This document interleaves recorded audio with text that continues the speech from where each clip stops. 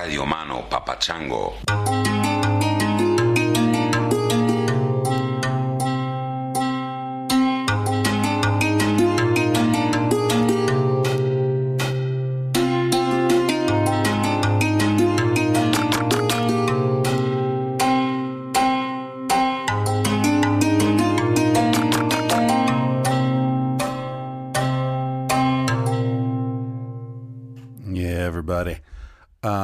First of all, this episode is with a couple of dudes who spent a lot of time in China.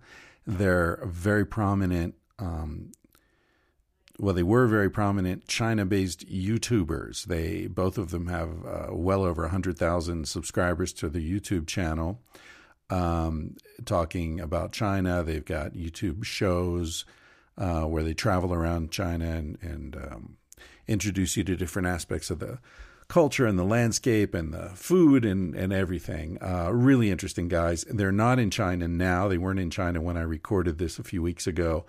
But we talk a lot about what's going on over there, what's been happening, the history of China, the intricacies of teaching there, living there, having relationships with Chinese women and their families and the government and the whole thing. Fascinating, really interesting guys. Winston and Matthew are their given names, but they go by Serpent ZA. Serpent ZA is the screen name of Winston, and Lao Y86 is the screen name of Matthew. You look them up on YouTube, you can see their stuff. They're also very talented filmmakers, and as I said, fascinating guys. So I really enjoy this conversation, and I know you will as well. I do want to say this is a slightly abbreviated episode in the sense that I'm not going to play any music, and the intro is going to be quick and dirty because I'm using a friend's computer. My computer is in the shop, and so I don't have access to my normal software and musical collection and so on and so forth. I do want to tell you, though, those of you who have Spotify, I finally responded to the people who've been asking me to put up some sort of a Spotify playlist. I managed, with the help of younger, more technologically savvy friends, to figure out how to upload a bunch of music and set up a playlist. So if you look on Spotify, I don't know what the link is, but Chris Ryan's 5-star playlist, I think it's called.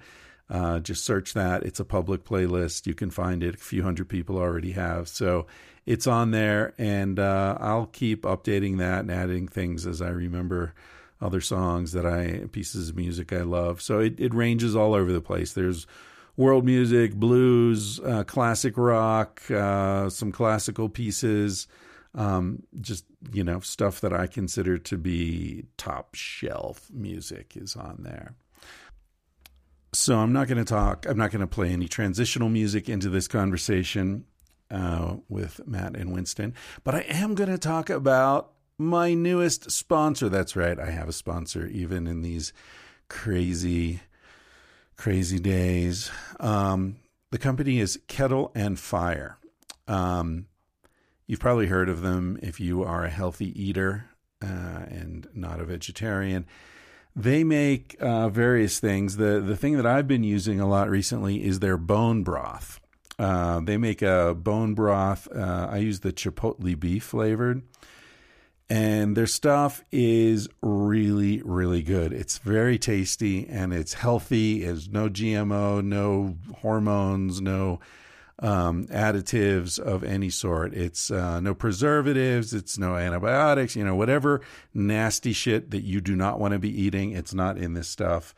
Made with grass-fed, finished beef bones. The stuff that I use it for my chili. It is so good. It is really tasty. Very healthy, paleo, keto friendly, ketogenic. Is it ketogenic or keto? I think it's ketogenic, gluten free, and so on and so forth. Fantastic company.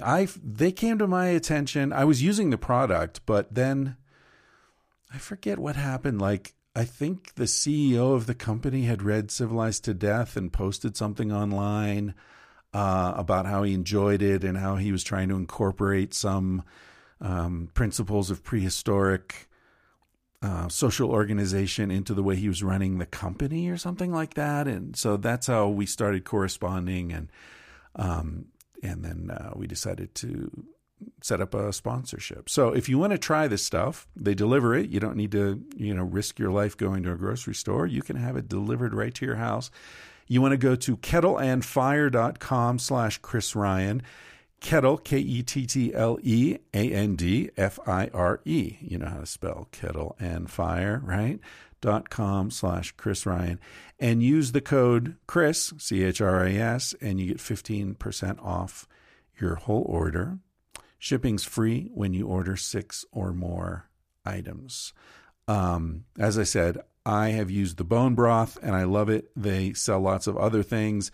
They're shipping me some of those things and I will be sampling them soon. And next time I'll tell you about my experience with the other things.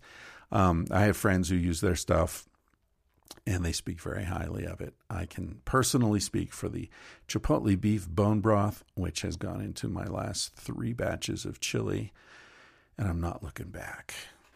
All right, kettleandfire.com/Chris Ryan. Use the code Chris, 15% off. I'm done talking about that.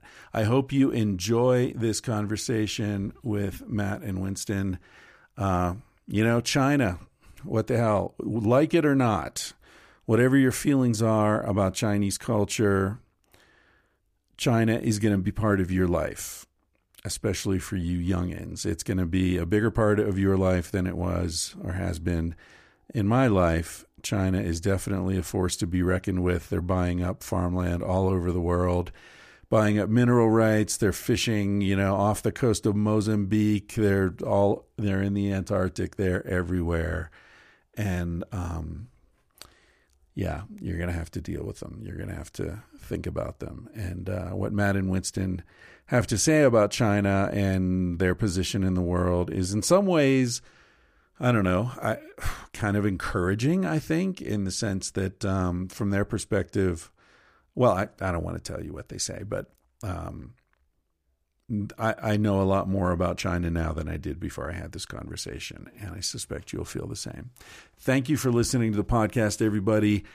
I will get my shit organized, at least a little bit more, when I get my computer back. It's one of those MacBook Airs with the shitty keyboard. By the way, if you have a MacBook Air from, I think, 2018 or early 2019 that has the butterfly keyboard that malfunctions, it repeats keys, does all sorts of weird shit. It's definitely inferior keyboard. Apple has this program where they'll replace or fix the keyboard for free. So look into that. If you've got one of those models, go to apple.com and support, or just Google Apple butterfly keyboard repair. And they'll do it for free. They probably don't advertise that a lot because it costs them money. But if you're in that position, as I was, get it fixed. Although it means you might have to use a friend's computer for a week or two. All right, that's it for me. I hope you enjoy this. It's an honor to be in touch with you and to be in this strange little community that we have. I got some wonderful responses to the What Makes This Book Great series. I'm going to continue with that. I really enjoy doing that. And I'll keep putting out additional content during this strange time that we're in as often as I can. I'm going to be probably hiding out in a national forest somewhere starting in June. So I don't know how much access I'll have to Wi-Fi, but I'll cruise into town and upload some episodes every once in a while. So I'll be around one way or another. Thank you, everybody. Thank you. I mean to read the names of people who send in, who sign up to support the podcast. I'll get around to that one of these days.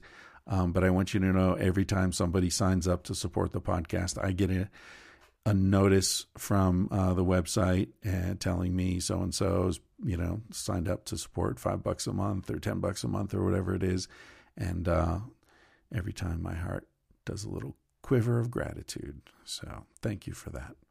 I'll talk to you again soon. Bye-bye. All right, ladies and gentlemen, here I am in Colorado at a remote location. This is the second podcast I've recorded remotely. I swore off the remote recording, but I'm trying to get back into it in light of current affairs. I'm with Matt and Winston, who are, what are you known for? What are your screen names or your YouTube channel? Well, my screen name is Serpent ZA. I'm the original China YouTuber, the first guy to ever do it, and my colleague is Laowhy86. That's LAOWHY86, and I am the second YouTuber in China. All right. Are you guys in China now? We are not. Not at the moment. We have since left due to extenuating circumstances. Yeah, I looked at one of your videos this morning. I guess it was Matt talking about how your feelings about China had changed. That was a very moving video. That sort of went from one extreme to the other. Can you talk a little bit about the trajectory of your experiences in China? Absolutely. Just to start off, we both moved to China. I think you moved to China a couple of years before me, right? Yeah. I arrived in February of 2006. Yeah, and I came in late 2008.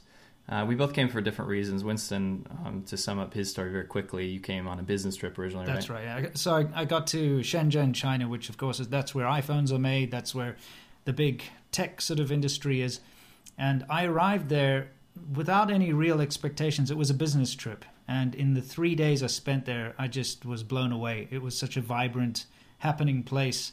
And I just decided this is where I wanted to live. So I went home, I sold all my cars, my furniture, everything, and I flew over to Shenzhen to try and make a life for myself, not knowing anyone or anything. And it's quite a story. I actually ended up homeless for a couple of days, and after I burned through my savings, but I managed to build myself from the ground up and make a life for myself there. And that's kind of how I got there. How old were you at the time, Winston? I was 25. So, a young man, 25 years old, you've got plenty of energy and you can reinvent yourself. So. Exactly. You can sleep on sofas and just sort of scrape the bottom for a while and get by. Did you speak any Chinese? None whatsoever. I had to learn. It was a trial by fire because especially back then and even now, very few, in fact, no people spoke English in the city because it's a migrant city. So you've got a lot of people coming from the rural areas. The only cities in China where people can kind of speak English are places like Beijing and Shanghai, and it's still very limited. So it was really just crazy. I was walking around trying sign language, trying to figure out how to buy things and get by. It was quite the adventure. Did you need a visa of some sort, or could you just show up? Absolutely. I mean, look, my nationality is South African. I need a visa just to go to the bathroom. Okay. There's pretty much no country I can go to without a visa. And I went there on a business visa because I had gone there originally for business. So that's how I got my second visa to go. And I thought, hey, I'd be able to figure things out pretty quick and get a job and get a work visa. But it turns out it was a very difficult situation. It took me years to get everything on track. Yeah. And I know you described the language barrier being insurmountable in some ways, but did you feel culturally welcome? Were people smiling at you on the street, or did you feel, I guess you didn't feel hostility if you decided that's where you wanted to live. No, absolutely. That's the one thing that blew me away about China and why I started my videos in the first place was just the level of hospitality and openness towards foreigners.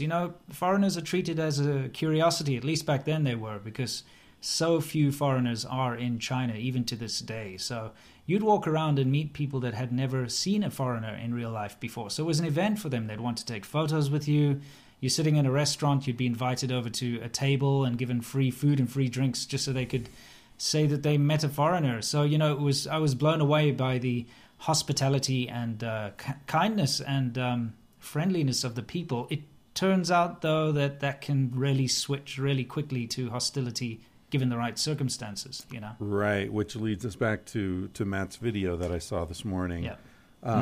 Would you say that your experience aligns with what Matt described in the video? Oh, yeah. I mean, as far as my experience is concerned, it took years and years, and eventually things started to change in China. I always saw it was there. There were a couple of incidents, like in 2008, when there were those activists trying to put out the Olympic torch for the 2008 Olympics, you know, the Free Tibet activists and so on around the world in places like France. And when that made the news in China, all of a sudden I felt incredibly unwelcome. I'd get very, like, death stares from people on the street. I'd have people insulting me in Chinese as I walked past just because I was a foreigner. And I saw that this like pent-up rage and nationalism is just there, ready for the right time to be released. But it kind of died away, and about a couple of weeks later, everything went back to normal and everyone was happy and friendly again. But there were plenty of incidents that led me to realize that this was just a kind of a surface level of hospitality and friendliness. And over the past couple of years, I'd say the last 4 to 5 years, we've seen things go downhill drastically when it comes to the attitude towards foreigners. What do you think provoked it? Are there specific historical trends that you see behind that? Like, you know, you described the protests against the Olympics being held in China as having provoked that sort of short, brief spasm. Do you see sort of larger historical trends that are provoking what's happening over the last few years? Well, absolutely. I'll let Simil talk a little bit about the opium wars in a second, but at least right now, the Communist Party of China has a very good mechanism to get out of a sticky situation. So whenever they make a mistake, a very blatantly obvious mistake that is starting to gain a lot of attention from the local populace, the first thing they do, and they do it every time, is to find a reason to blame foreigners for doing something against China and the Chinese people. So, for instance, when there was that big scandal a few years ago, the Bo Xilai, who was a kind of Xi Jinping's, competition to become president at that time, and his wife poisoned a foreigner, and there was all this kind of killed a foreigner, and there was a big thing. It was all in the press. All of a sudden, they turned their attention to the Japanese Senkaku Islands, which they call the Diaoyu Dao, you know, the fishing islands. And they made this massive nationalist thing happen where everybody got mad with Japan, and it was state-sponsored, and they were blaring it out on TV and billboards everywhere and making it a thing. Everybody got so angry they were running around smashing Japanese cars, overturning, you know, Japanese cars, smashing any kind of Japanese restaurant, that kind of thing. And it took the attention away from the domestic issue. And so every single time there's a big problem with the Chinese government or in China, they point the finger at the West. But like I was saying, maybe Matt can tell you a little bit more about where this all came from. So there's this thing called the Century of Humiliation. I think a lot of your listeners will probably know what that is. Basically, when foreign powers, you had Germany, you had the UK, forcing products into China and actually claiming their own little piece of China. And for Chinese people, that was humiliating, obviously, but it's something that was not left in the annals of history. It's something that was consistently and constantly pushed through education. And for the longest time, the Chinese government has used, no matter what government it was, could have been the Qing dynasty, it could have been the nationalist government, could have been the Communist Party. Throughout all this time, it's always been pushed through education that China has been kind of isolated from the world. It's us versus them. And that's always in the back of people's minds. And when you pair that with the fact that, you know, today it's run by a one-party state with no, you know, transparent education, they don't really learn anything that the party hasn't approved. That sense of nationalism has always been there. And I don't think it's some, like, inherent hatred, but it's always ready on tap for when the government has to kind of turn the population's eyes away from domestic issues. Let's say a housing bubble.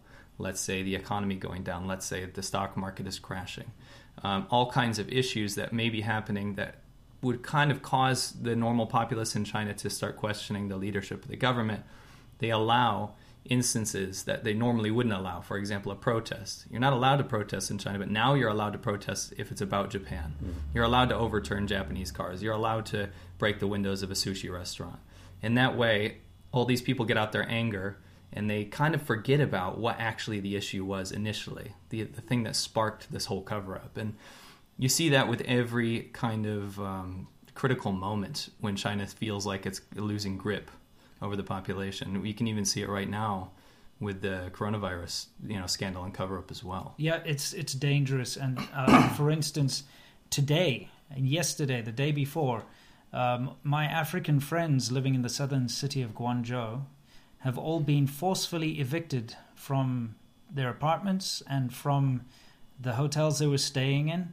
And it's because these rumors online, not only rumors, but also, state media releases saying that foreigners coming back into China are the ones responsible for spreading the COVID-19 virus.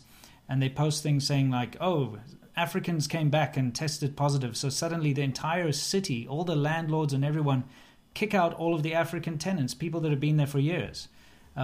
There's a specific guy that I know who he's married to a Chinese woman, and he got kicked out of his own apartment while his wife is allowed to stay in the apartment, and he's forced to fly back to Africa. And you see, this is just what happens. This is the result of these this rhetoric that it's the foreigners versus us. They've turned the tables to such a point that the local people in China actually believe that this virus is a foreign issue and a foreign problem that's being brought into China without acknowledging the fact that it actually came from China in the first place.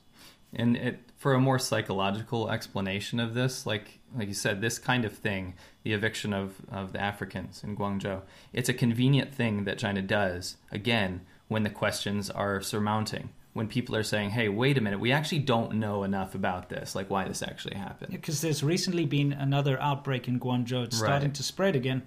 So they had to point fingers. And so all of a sudden the Africans are being rounded up and literally sleeping on the streets at the moment. It's just unbelievable. Right. So the psychological explanation I can think of is why in 2006, 2008 for me, all the way up to, let's say, 2012, 2013, why was it so rosy? Why was it so merry for us? And I think it's very clear those are the good times.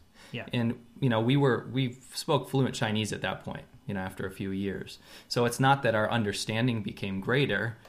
The circumstances changed because when everyone's making money, everyone's happy, there aren't that many domestic issues for China to start getting worried about. Therefore, there's no reason to turn on that tap of nationalism and blind hate. But then when there are domestic issues and when the economy does slow down, it's directly related to the soft power propaganda that the government starts spouting that a lot of people tend to buy into, unfortunately. Of course, that technique that you're describing, blame the foreigners or gin up some sort of a external enemy when you're trying to distract from your own incompetence. Correct. That's global, right? We all do that. I have a friend an Italian buddy who's trapped in Thailand right now because no one will let him come in because he has an Italian passport, even though he hasn't been to Italy in years. It's amazing. But do you think that the Chinese culture is particularly susceptible to that sort of manipulation? Because a lot of the people in the cities are coming from tiny little villages with no sense of sort of global politics. Am I right? Yeah, but it's not just that. You see, China has something that the rest of the world doesn't really have. I mean, some countries do, but it's this ethnocentrism. You see, a country like America, they can point fingers at another country and say, you are causing problems for us. But Americans aren't really identifiable as a specific race and a specific ethnicity, because you can get Black Americans and Indian Americans and Asian Americans and whoever. They're still an American. But in China, you only get Chinese. And so they use that as a way to separate themselves from the rest of the world. Me as a foreigner, you as a foreigner, we cannot become a Chinese citizen. It is actually not possible. Yet Chinese people can become citizens of other countries. Right. So the government constantly pushes this idea that you cannot separate race from nationality, and that the Chinese Communist Party, the Chinese people, and the Chinese country are one thing that cannot be separated. Right, and to answer that a little more directly, Chris, if you look at Chinese as an ethnicity, go to Taiwan, you still have Chinese people. They're ethnically Chinese, they have Chinese culture, they speak Chinese. However, they do not act in the same manner as a mainland person who is susceptible to, communist propaganda from the government. And that is because they have transparent media, they have access to foreign websites, they have an education system that promotes internationalism and, talking to the international community. Whereas you have mainland China that has effectively created an intranet that cuts itself off from the entire world and doesn't allow its citizens to access this. And the difference between a place like Taiwan or Hong Kong is they will say, yes, we are ethnically Chinese or we're Taiwanese, but they will not equate their government as their identity. Right. They do not use their political leadership as that's the badge that they carry around. Where as the CCP, the Chinese Communist Party, has been so slick even in Western media and basically tricking Western media into thinking that the identity of the CCP is in fact the exact same thing or inherently the Chinese identity. So that's creating a huge problem, because if there's any criticism from Chinese people abroad or from foreigners in different countries of the Communist Party of China, because people, I think, inherently want global citizens to be free, then all of a sudden it becomes equated with race, and that's a very dangerous thing, and that's actually what's happened very quickly. Yeah, you see, that's why. Oh, sorry, I don't want to interrupt you. No, please. Go ahead. I just wanted to add something. That's why in China, me as a South African, and my friend Matt as an American, and my friend who's a Canadian, and my friend who's Israeli, and my friend who's Nigerian or whatever, we are just foreigner. It's just a blank statement, foreigner. And it doesn't matter. They don't take your nationality into consideration at all. Whereas I'm pretty sure in the rest of the world, you can kind of say that guy's Italian, that guy's, Polish or whatever. We know that there's a difference in the cultures from where they come from. But in China, it's blanket. It's just like Chinese people and foreigners. They don't differentiate. I've a big thing. I've never been to China, but I've spent a lot of time in Asia, and I think that may be sort of an Asian thing. Like in Thailand, you're Farang, which used to mean French because the French were the primary foreigners there, but now it refers to anyone who's not Thai. That is correct. Yeah, I travel with. The first time I went to Southeast Asia, I was with a Puerto Rican woman, and everybody thought she was local because she had brown skin. They didn't know that there were Americans with brown skin. You know what I mean? Sure. So of course that meant she was a prostitute, and we had to deal with all that everywhere we went, which was, it was fine in Thailand, but when we got to Malaysia and Indonesia, things got sticky, because of the Islamic culture there. But yeah, it's interesting to hear you guys talking about China. First time I went to Asia, I spent about a year and a half in India, Thailand, Malaysia, Indonesia, and it was late 80s, I guess. And it was hard to go to China at that time. Some people, I think, were. I have a vague memory of some people going there, and it was very kind of isolated and cut off and all that. And then I continued traveling in Asia over the years, the 90s and much later. And I never was tempted to go to China because every time I talked to someone who had traveled there, they told me how impossible it was. Like no one would let you check into a hotel because they didn't want to have a foreigner in the hotel. And, it's just like hassle after hassle after hassle. And so when I heard about you guys, and I was offered a job teaching English in China actually in 1990, I think, and that the job came with a driver and an apartment and all this stuff, which of course I realized was like they wanted to keep an eye on you as a foreigner. Yeah. But anyway, I guess my point is that it never sounded like a welcoming place to me. And it sounds like maybe it's returned to that, or that's the true nature of it. But for a while, as you say, it was more welcoming because everything was going so well. Right. That's correct. You see, that whole thing about not being welcoming has always been there under the surface. And Seamilk and myself, Matt and myself, when we travel to the rural areas of China by motorcycle and so on, we often hit situations where they will not allow us to stay in hotels because especially once you get out of the big cities like Shanghai and Beijing, and believe it or not, even in those big cities, there are plenty of hotels that foreigners are not allowed to stay in. But as soon as you get away from the big cities, it's incredibly difficult to find a place that actually allows a foreigner to stay in a hotel. We get massive discrimination, just trying to do basic things.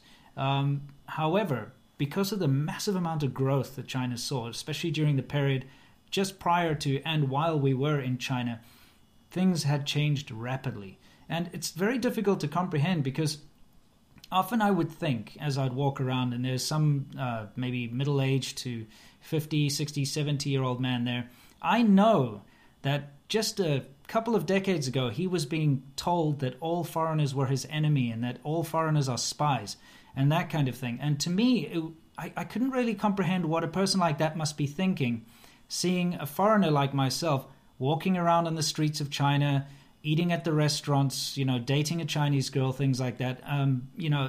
It was kind of difficult to comprehend what they could be thinking.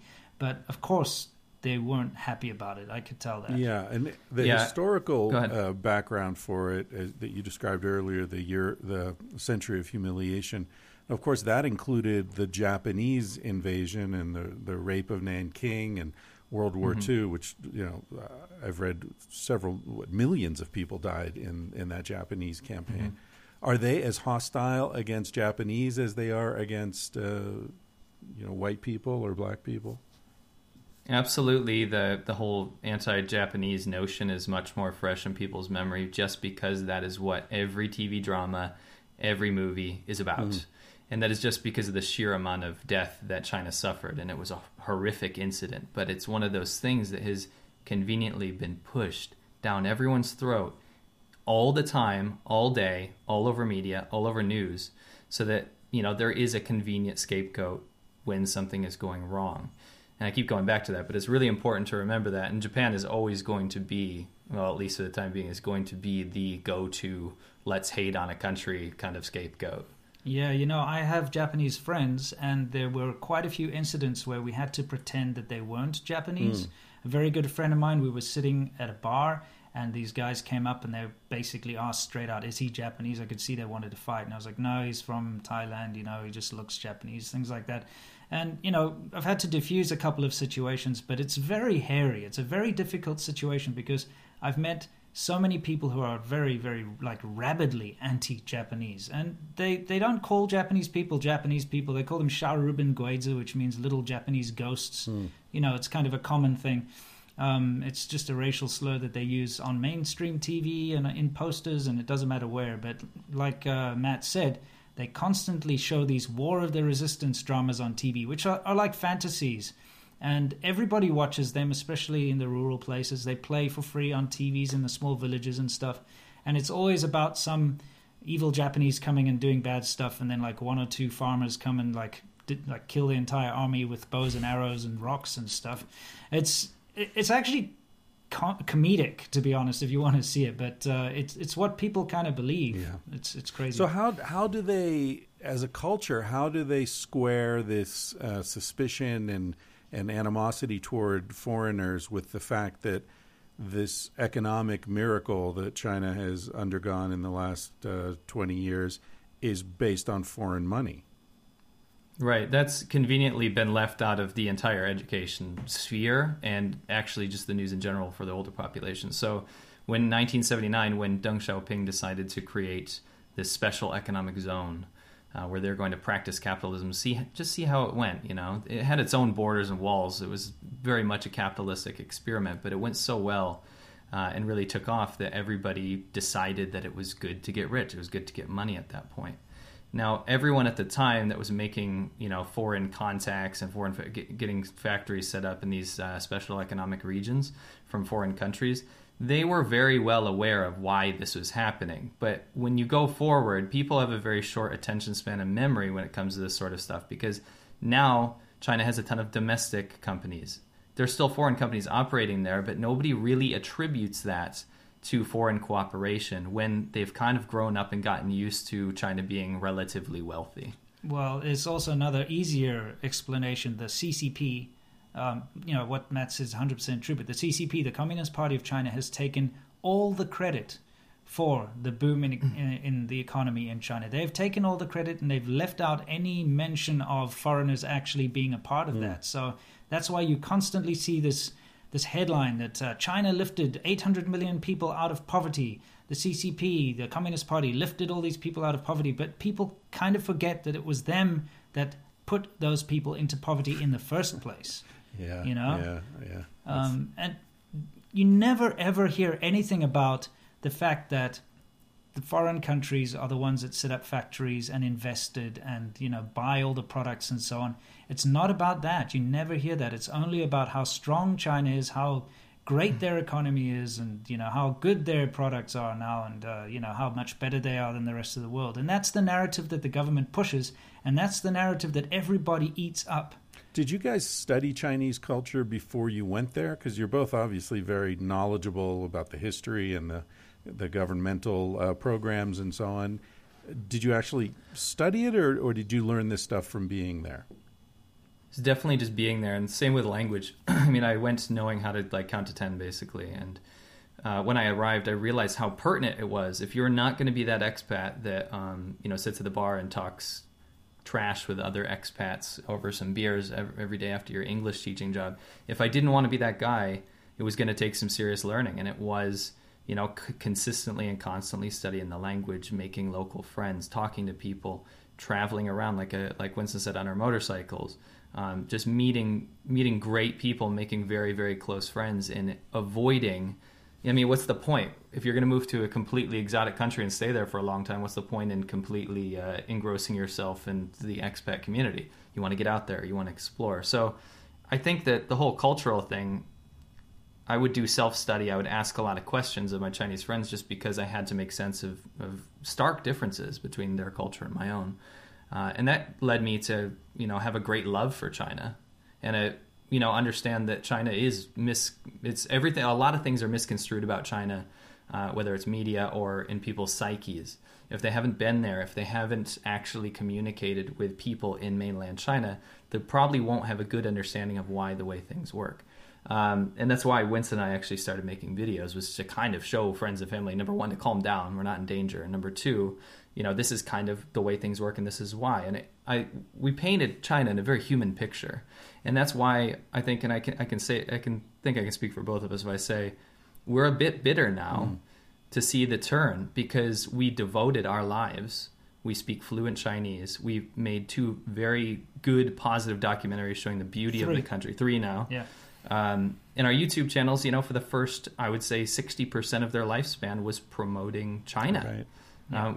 Without being paid to do so. And when the suspicion mounted, when the government started coming after us nonstop, just because of the way the psyche and rhetoric had changed because of the Communist Party's paranoia, it leaves you a bit bitter, and it leaves you asking questions, because you now have a ton of friends that kind of question your motives now, because you're a foreigner, and like you thought your friendship was stronger than what the government told them was wrong, or whose fault this thing is.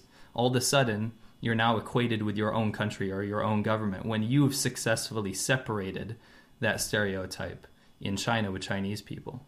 Yeah, and for me, it was actually quite different, because when I went to China, it was because I was seeking greener pastures. You know, South Africa is not exactly the most stable country in the world, and it definitely doesn't have a lot of opportunity for someone like myself. And so I went to China seeking adventure and, of course, a better station in life and more opportunity. One thing that I noticed about the Chinese culture and the way things run is, also being a developing country like South Africa, the same sort of corruption and bribery in the way things work, in the laws and the government, were something I was used to, so it was easy for me to navigate when I got there and find my way through this whole mess. And I learned a lot about the Chinese culture just by having to figure out how to stay there and how to get jobs, and, you know, the things that were offered to me and the way things went. And of course, I learned the language as a necessity as I went along. I've never been interested in Chinese culture as an actual culture, like the history and the Confucius and all that kind of stuff has never been a priority for me. But you learn it, and you see how important it is to Chinese culture when you have to deal with people and do business with people there and get work and, you know, just your average daily life stuff, really.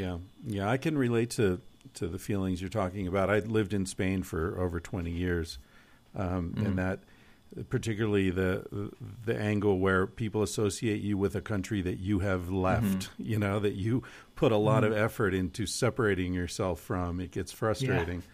So let's talk about some of the things. We've talked about some of the negatives. Let's talk about some of the things that you found particularly enjoyable or interesting about China, or things at least that I'm curious about. Now, I know that Matt married a Chinese woman, and Winston, you mentioned dating Chinese women. I don't know if you've married one or not. But both of you dealt with sexuality and relationships when you were there. What can you say about that? Well, yeah, I'm married to a Chinese doctor, actually. And we've been married now for a couple of years. We have a child, too, now. And it's, as far as dating and sexuality and all that, it's very different to the West. And I would say, in general, the whole dating situation is the women are very naive and inexperienced, and a lot of it comes down to the very traditional way that people are brought up. In fact, the Chinese family unit, the way it works traditionally, and that's still the same today, is the parents will try and force their children to get married very young. So, in their early 20s, but sort of like 20 to 23, they should be getting married, and they should be having a kid straight away. Literally, you're married and you're supposed to pop out a kid within a year or two maximum, and then the grandparents will then come and live with the parents, look after the child while the parents go out and work and earn money. So it's kind of like, it's almost like a retirement plan, because China doesn't have very good social systems there. They don't have like retirement funds and things that people can live off of. So the whole idea is you work hard, you have a kid, then your parents come look after the child, take that burden away from you. They actually raise the child, the grandparents, while the parents go out and earn the money.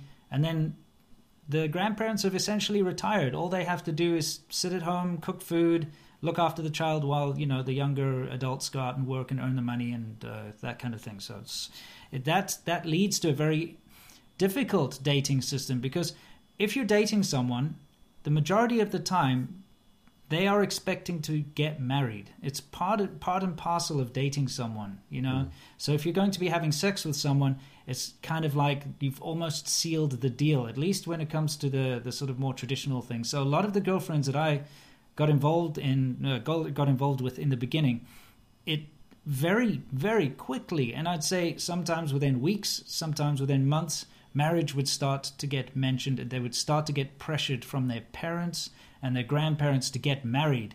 And this also led to girlfriends not wanting to let any of their friends or their family know that they were dating a foreigner, because they knew straight away that they'd get a lot of trouble for that. But also, if they mentioned they were dating someone, the pressure for them to get married would be put on them straight away. Go ahead.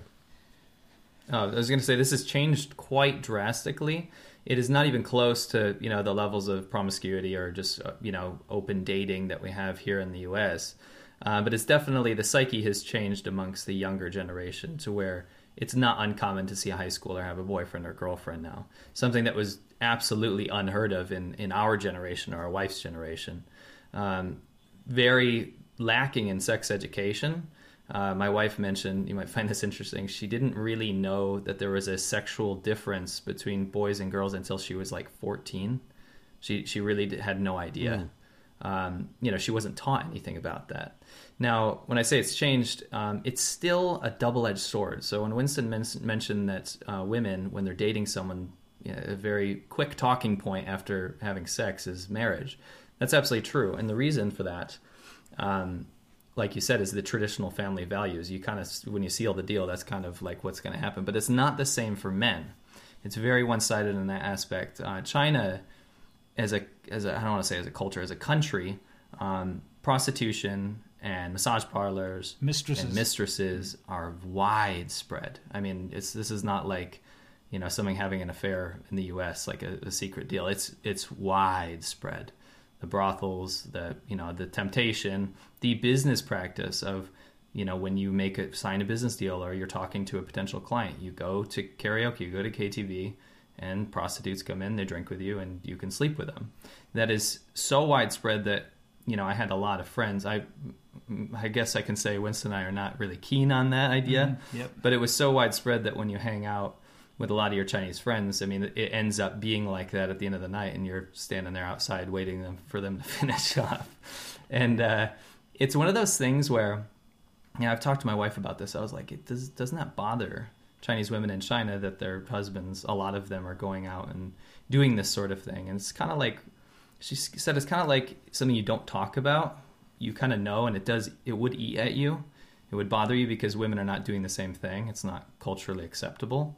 But at the same time, it's just kind of solidified in Chinese culture at this point to where it's so normal that people have to kind of get over it. You know something that it really contributes to, and all of my relationships that I've had with Chinese women, they're incredibly insecure and untrusting because they're used to this being a part of culture. You know, they've seen their uncles or their fathers or their other boyfriends or whatever it is kind of participate in this sort of brothel culture, mistress culture, etc.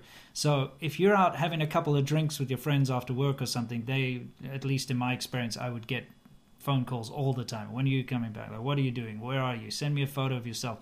You know, that kind of thing. Like, let me speak to your friend. What are you know, huge amounts of insecurity and clinginess. And this is, I believe, a direct result of this whole sort of prostitute culture, really. Yeah. Are the mistresses sort of in the running for a relationship? Is it sort of a parallel relationship, or is that a very like clearly defined, you know, I've got my wife and then, you know, I'll pay for your apartment or something, but there's no way this is ever going to be something more than this?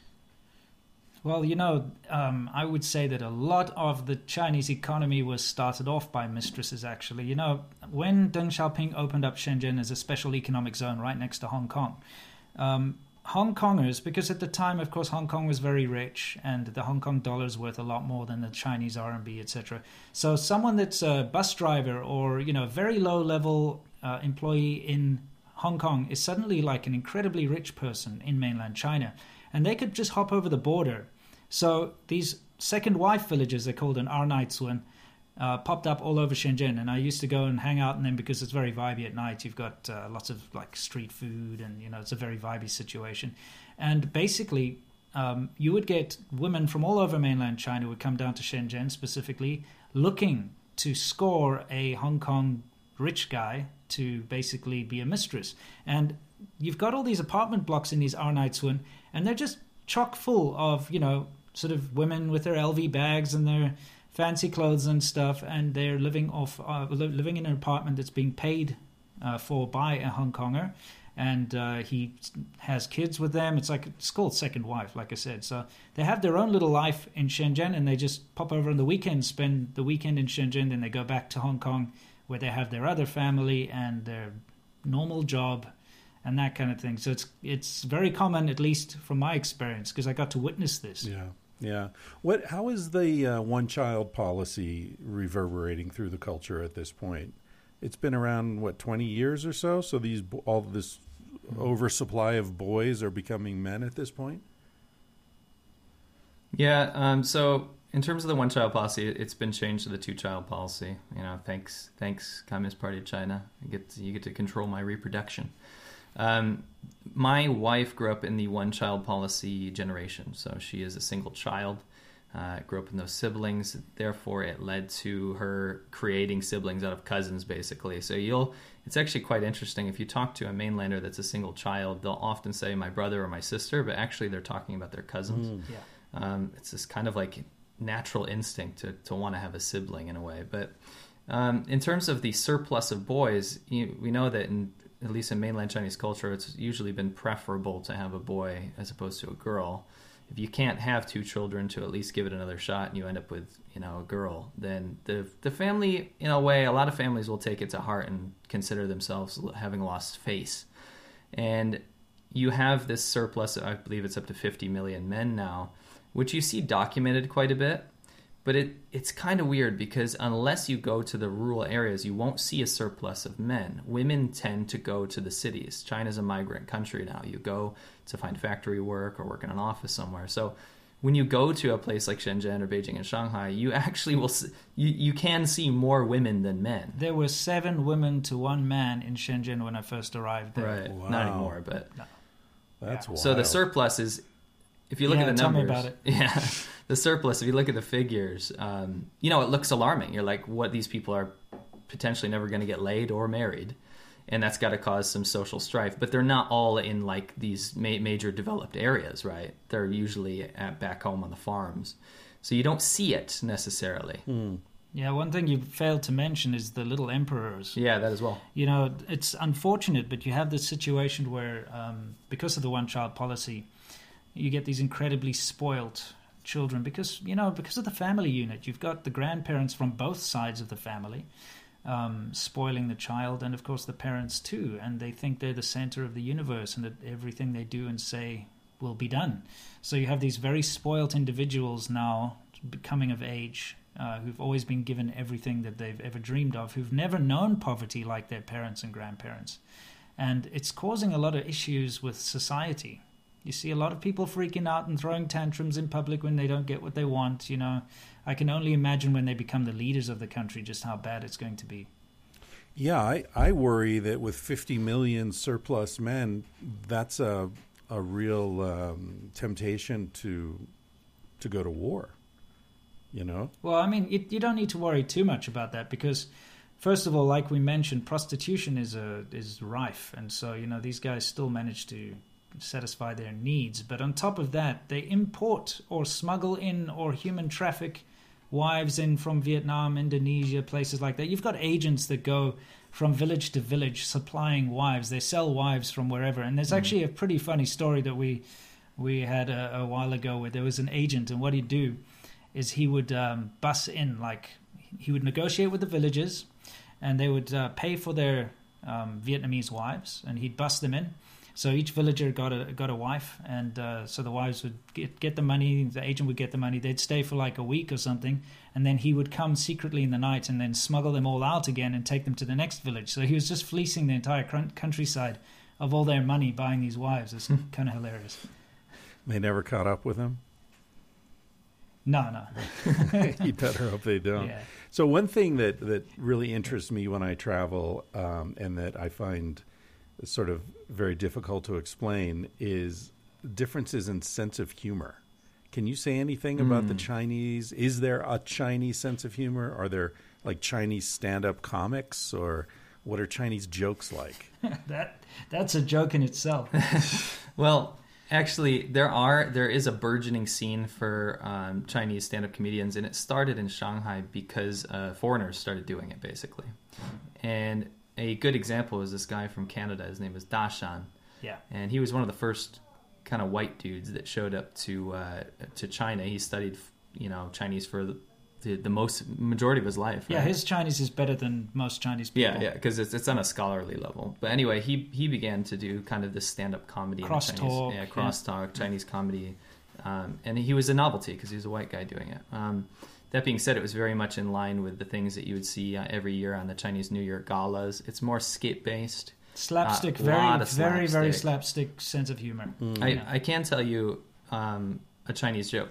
Now, what's funny is that when you speak Chinese and you try to do plays on words like what we might do in English, it doesn't ever work in Chinese because it's a tonal language. Mm-hmm. So when you change the tone, it deletes the actual inherent meaning of the word. Even though Winston and I will understand it because it sounds similar to us, sure. It doesn't make sense to a Chinese person. A Chinese joke that baffled me, and to this day I can't understand why it was funny. I'll try to translate it into English. And this is one I heard quite often. Basically, there's a polar bear that lives in the North Pole, and he's super lonely. He realizes he's the only sentient being around, and he's lonely, and he decides to make the arduous journey down to the South Pole because he heard that there were penguins there, and they also like to live in the cold. So he goes down there, spends years and years trying to make his way down there, finally arrives, meets the penguins, but the penguins say to him, "I don't want to be your friend." So then he has to go all the way back home, and he's lonely again. That's the joke. Yeah. So, you know what? I heard that the first time, and I can't even get my wife to explain. She's like, it's just one of those things. And I was like, the first time I heard it, I replied. I actually made a punchline because I felt so awkward. I said, "That's cold." That's cold. And no one laughed. Yeah. No one laughed. They went deadpan. I ruined the joke. Wow. The thing is, in fact, the majority of the jokes are all about wordplay, Chinese wordplay, because you get words that mean the same thing. Right, my point was you can't change the tone. Yes, you can't. And it doesn't, So unless you understand the language, a lot of the jokes don't make any sense. Mm-hmm. Yeah. Slapstick, definitely, though. If you watch mainland Chinese movies, a lot of them do have comedic elements, and it's always people falling over, getting hurt. Slip on a banana peel. Fart jokes. Yeah, smack into a wall, that kind of thing. Right. What about eating food? a hot chili, Speaking of hot chilies, What about food? One of the reasons that I really haven't traveled in China is that I don't find the food appetizing. Am I ignorant about that, or is this sort of sense that Chinese eat all sorts of bizarre stuff true?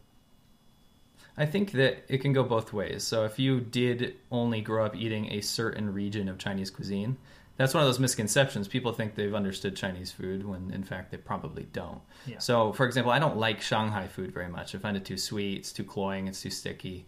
But it's wildly different than the food you would find in northeast China, in Dongbei, which is very hearty. A lot of meat, a lot of bread. A lot of dumplings. Things you wouldn't find elsewhere. You go down south, that's where you find the weird stuff. Yeah. You go to central China, it's all spicy food. It's delicious. Go to Inner Mongolia. It's Mongolian food. It's Xinjiang. roast lamb. Go to Xinjiang, Western China. You're eating skewered shish kebabs and rice and pilaf and all this kind of stuff. Naan bread stuff you'd find in the Middle East or Central Asia. So the food diversity is staggering. We have to admit it's crazy different. Pretty much every province has their own cuisine. So I think it's easy for a foreigner to find something that they tend to like. But what I've noticed is that they tend to like Western Chinese food, the Muslim region, and then they tend to like Northeastern Chinese food. That's right, definitely. The thing is, it's not all sweet and sour prawn balls or whatever. No. In fact, you don't get that stuff in China. Right. Western Chinese food, it does not represent actual Chinese food. And you're not saying Western China, you're saying in the West. Western, in the West, restaurants, Chinese food, like Yeah. chow mein or whatever. It's not the same stuff. You get some things which you'd find in China, but it's really not the same. The thing is, down in the south in Guangdong, that's where all the weird stuff is eaten, like Matt mentioned, and some of it is absolutely repulsive, and especially to Western people. You don't want to eat a dog, for instance, or a cat, or the foot of a chicken, or the I don't know, the head of a pig or something, and you don't want to drink the blood of something. There's like some really horrible things down south, but at the same time, you also get dim sum from the south. That's Cantonese cuisine, and that's pretty much the same. If you have dim sum in the West, you're having kind of what you get in Guangdong and Hong Kong, etc. I've been really impressed recently as we live in LA, and when I was growing up in America, it was just American Chinese food. Yeah. In fact, my most popular video is my wife going to America for the first time, trying Chinese American food and rating its authenticity. Yeah. And she was just like, "This is not Chinese food, Sure. more or less." So I grew up eating that, and then here in LA, we can pretty much eat at every province. Yeah. We can sample stuff from Sichuan, from Gansu, from And it's Qinghai, legit. and it's legit because the people move from those regions, and But it's it's not impressive. Kung Fu Panda or chopstick pick up sticks. Yeah, or it's whatever, not those or- lame, Yeah. those lame chains. Yeah. There's real traditional Chinese food from every province in the U.S., and I love it. It's fantastic. No, it is fantastic. That's the thing about Chinese food is you really have to explore all the different cuisines, and then you can pick and choose what you like. But as a foreigner living there, you kind of do find it very limiting because you don't get foreign cuisines in China. So think about it as an American. If you were limited to only eating, say, pizza, hamburgers, hot dogs, and barbecue, those main things, and that's all you've got. You can choose, you can pick and choose, but you don't have Italian food, and you don't have Japanese food, and you don't Afghan have food. Indian food or Greek food. You don't have those options. That's what China's like. You're actually very limited because there is no proper, authentic other country food, Right. international food, I should say, because first of all, they don't have a taste for it, and second of all, they just don't have immigrants that can cook it. So you really are limited. And as a foreigner, and any foreigner who's lived in China for any length of time, they will tell you that you get days where you just want a damn sandwich. Right. It does happen. Yeah, I remember being in Asia for a few months and finally going to a McDonald's and being ashamed of myself. But I just needed a burger so bad, Right. You know, what you guys were saying about the diversity of the food reminded me of something I was thinking about earlier when you were talking about the sort of overbearing influence of the Chinese government and this sort of very insistent development of the Chinese identity as opposed to foreigners. And I wanted to ask you, but what we're talking about Han Chinese, I guess. Because there's also a lot of cultural, as you mentioned in the food context, a lot of cultural diversity within China, the Uyghurs and the Tibetans and so on and so forth. Do you think that's a major problem? Because that's sort of presented as like China is fracturing, you know, in the foreign press. Do you think that's the reality? This is something I've always been interested in. And I think it's this whole American underdog situation. So when I found out about the 56 ethnic minorities in China, I've always tended to gravitate towards those regions because they were different than the cookie cutter cities you get in, you know, the majority of Han places. If you go to Eastern China, pretty much everywhere looks the same. I hate to say it. Yep. And it's just the way that development worked and happened so quickly. There wasn't a whole lot of architectural ingenuity or creativity that happened. But when you tend to go to these rural areas where there are minorities that aren't even Han Chinese, they've retained a lot of their culture that most of mainland China has left behind in the pursuit of money and wealth. So you have minorities that have successfully integrated. I say successfully because it was more imposed on them. And the southern minorities, let's say the Zhuang people, the Miao people, people that have been surrounded by Han areas. Typically, you know, they were at war in the 1500s, but now have successfully integrated. They can speak their local language, but now predominantly speak Mandarin, especially the children. A lot of their traditions have left them to the point where it's a tourist trap where you put on, you know, Miao ethnic clothes. Then you have places that have retained their culture, like the Uyghurs, like the Tibetans, because they're very, very different than East Asian culture. Sorry. I'll let you continue. So I would say, and the Mongolians, diametrically opposed to, if you look into Mongolian culture and the way things work, is diametrically opposed to Han Chinese culture. Collectivism? No. Individualism. A lot of people in a tight place? No. Nomads that get sent out when they're teenagers to go become a man or a woman. Very, very different. Yet there's 5 million Inner Mongolian people that are ethnically Mongolian that do not share the same culture as the Han Chinese. These three groups, the Mongolians, the Tibetans, and the Uyghurs, have the most potential and most pushback against the Chinese government. The majority of them that I've ever met do not want to be in China. The kind of threat of them splintering off into different areas and groups, it's literally impossible. They are silenced, they are subdued. We've found this throughout our travels. They're forced through education to not speak their own language anymore. They have to speak Mandarin. There's huge military installations in these areas that would always shut down any sort of protest or uprising. Pretty much the province can go on lockdown when one contentious incident happens. So, you know, the Chinese government has really successfully put Han installations in these areas to make sure that doesn't happen. Yeah, I've got to say that I differ a little bit from Matt because he's always calling the Minority Report guy. As we drive and ride our motorcycles through China, he's like, this is the Hongmiao minority area where they, you know, make silk in the mountains or something. And I'm like, shut up. There's no difference between this and that city 2,000 kilometers away that we just left. They're the same signs, the same shops, the same attitudes, the same questions, the same way of life in every single way. The only difference is these guys are wearing cheap, factory-made costumes to make them look different. That's so honeyfied that you cannot tell the difference. I'd said it multiple times during our trips and our, you know, conquering southern China and northern China stuff. If you knocked me out in Guangdong in the middle of a city and I woke up here, which is like on the other side of China, I would not know that I'd left because it looks exactly the same. And the Han culture has so successfully Hanified all these little ethnic minority areas that quite literally you can't tell the difference between one city and the next. It's actually quite devastating because I would love to see more diversity. Where he is correct, though, is in Inner Mongolia, you can tell the people there are different. And, of course, in Xinjiang, which we're not allowed to go to as foreigners, it's different there.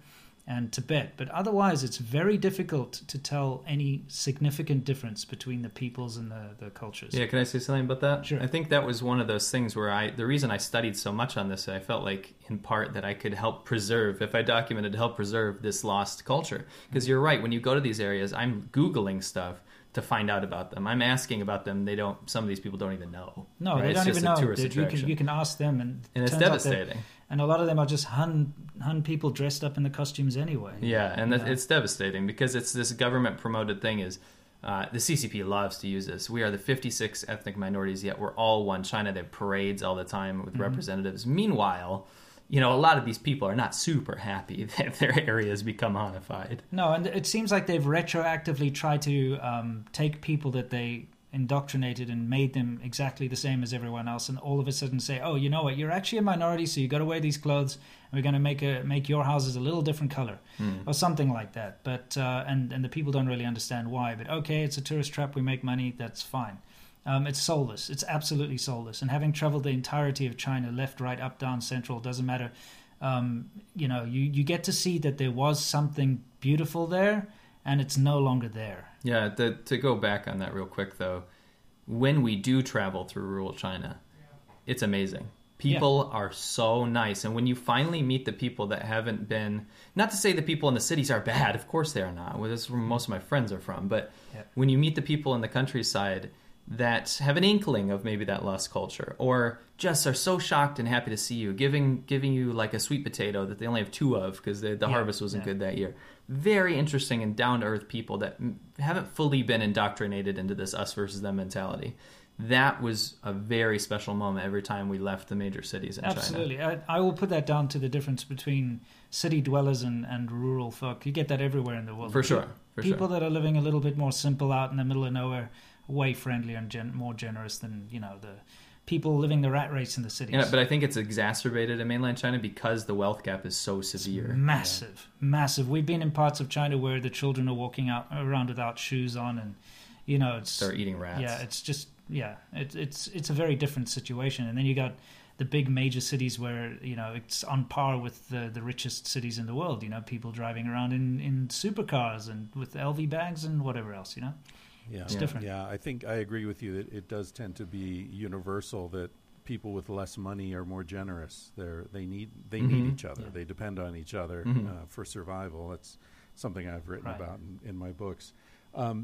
You guys have been really generous with your time and your expertise. I've learned so much in the last hour here. I just want to sort of wrap up by asking, where do you see things going?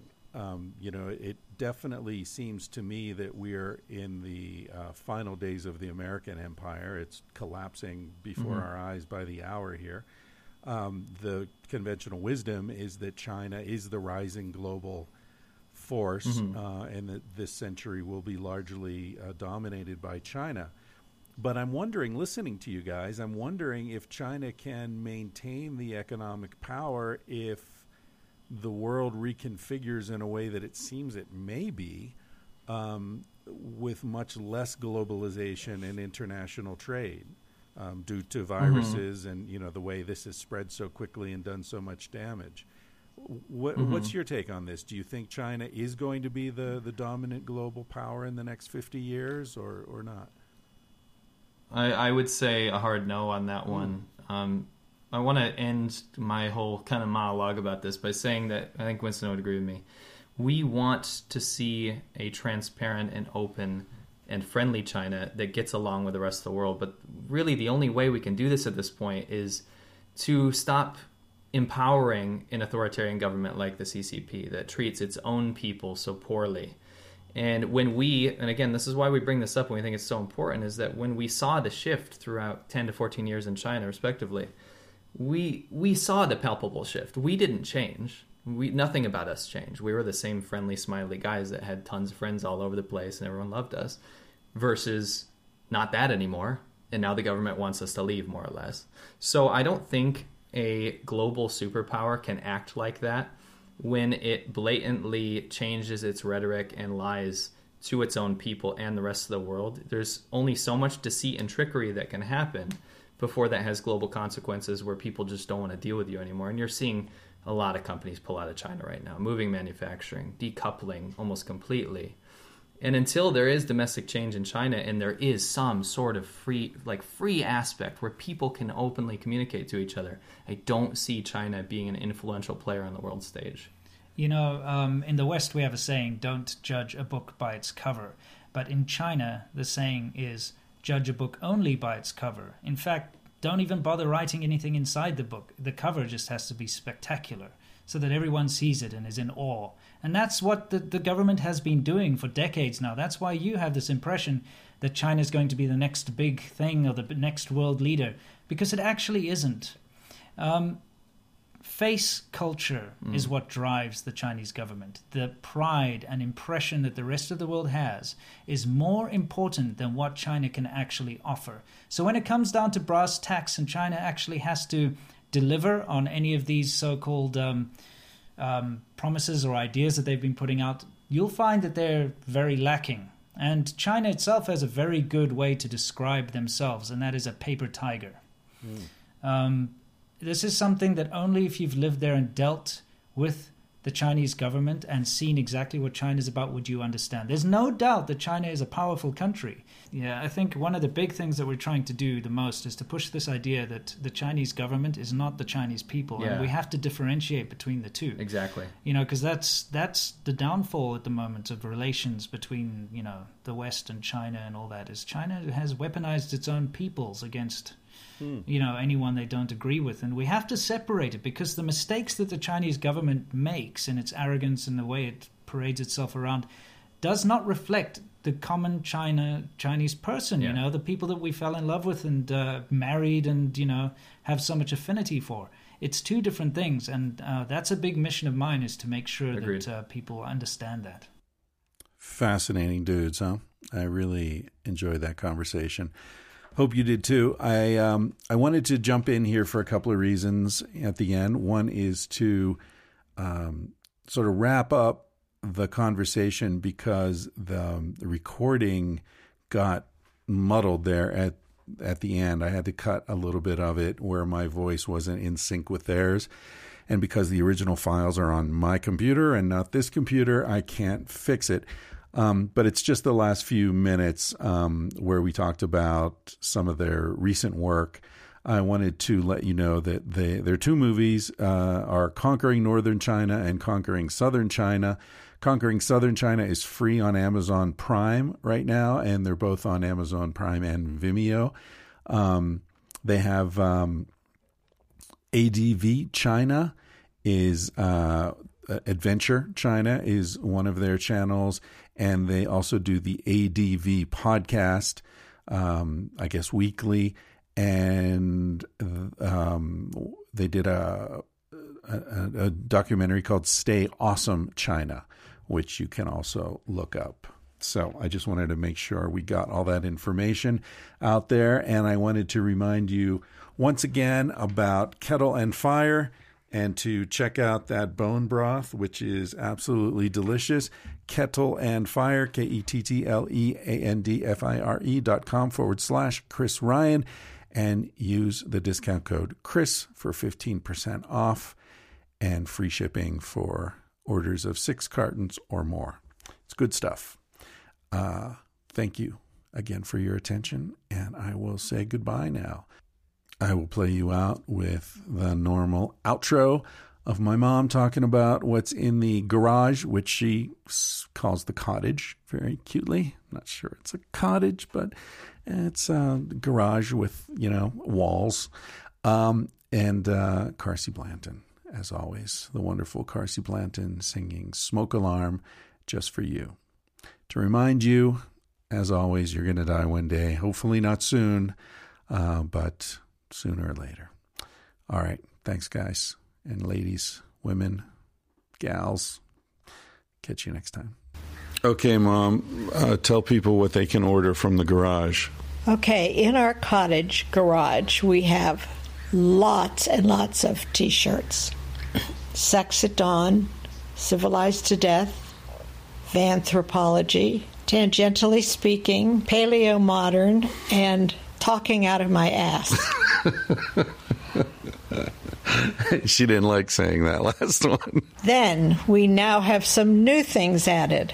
We've got beer cozies or koozies or whatever they're called. Oh, civilized to death design. They're all civilized That's right. to death. We have stickers and car decals, right? Yes. Okay. There you have it. That's Julie, my mom. He said, baby, what's a big deal? Feel what you wanna feel. Say what you wanna say. You're gonna die one day. For example, I could kiss you just because I want to. And what's the difference if you turn away? I'm gonna die one day. Why do you waste your time thinking about your reputation? Trying to meet an expectation, wondering what they're gonna say. When everyone you've ever known is headed for a headstone. I don't wanna give the end away, but we're gonna die one day. Your body is an animal, doesn't ask for much. A little music and a soft touch. Why don't you let it out to play? Your heart is in a bird cage, singing in your chest. You wanna shut it up but give it a rest. You're gonna die one day. Why do we waste our time thinking about a reputation? Running from a confrontation, wondering what we ought to say. When everyone we've ever known is headed for a headstone. I don't want to give the end away, but we're gonna die one day. We're gonna die one day. We're gonna die one day. So baby, what's a big deal? If you wanna be free, say what you wanna feel.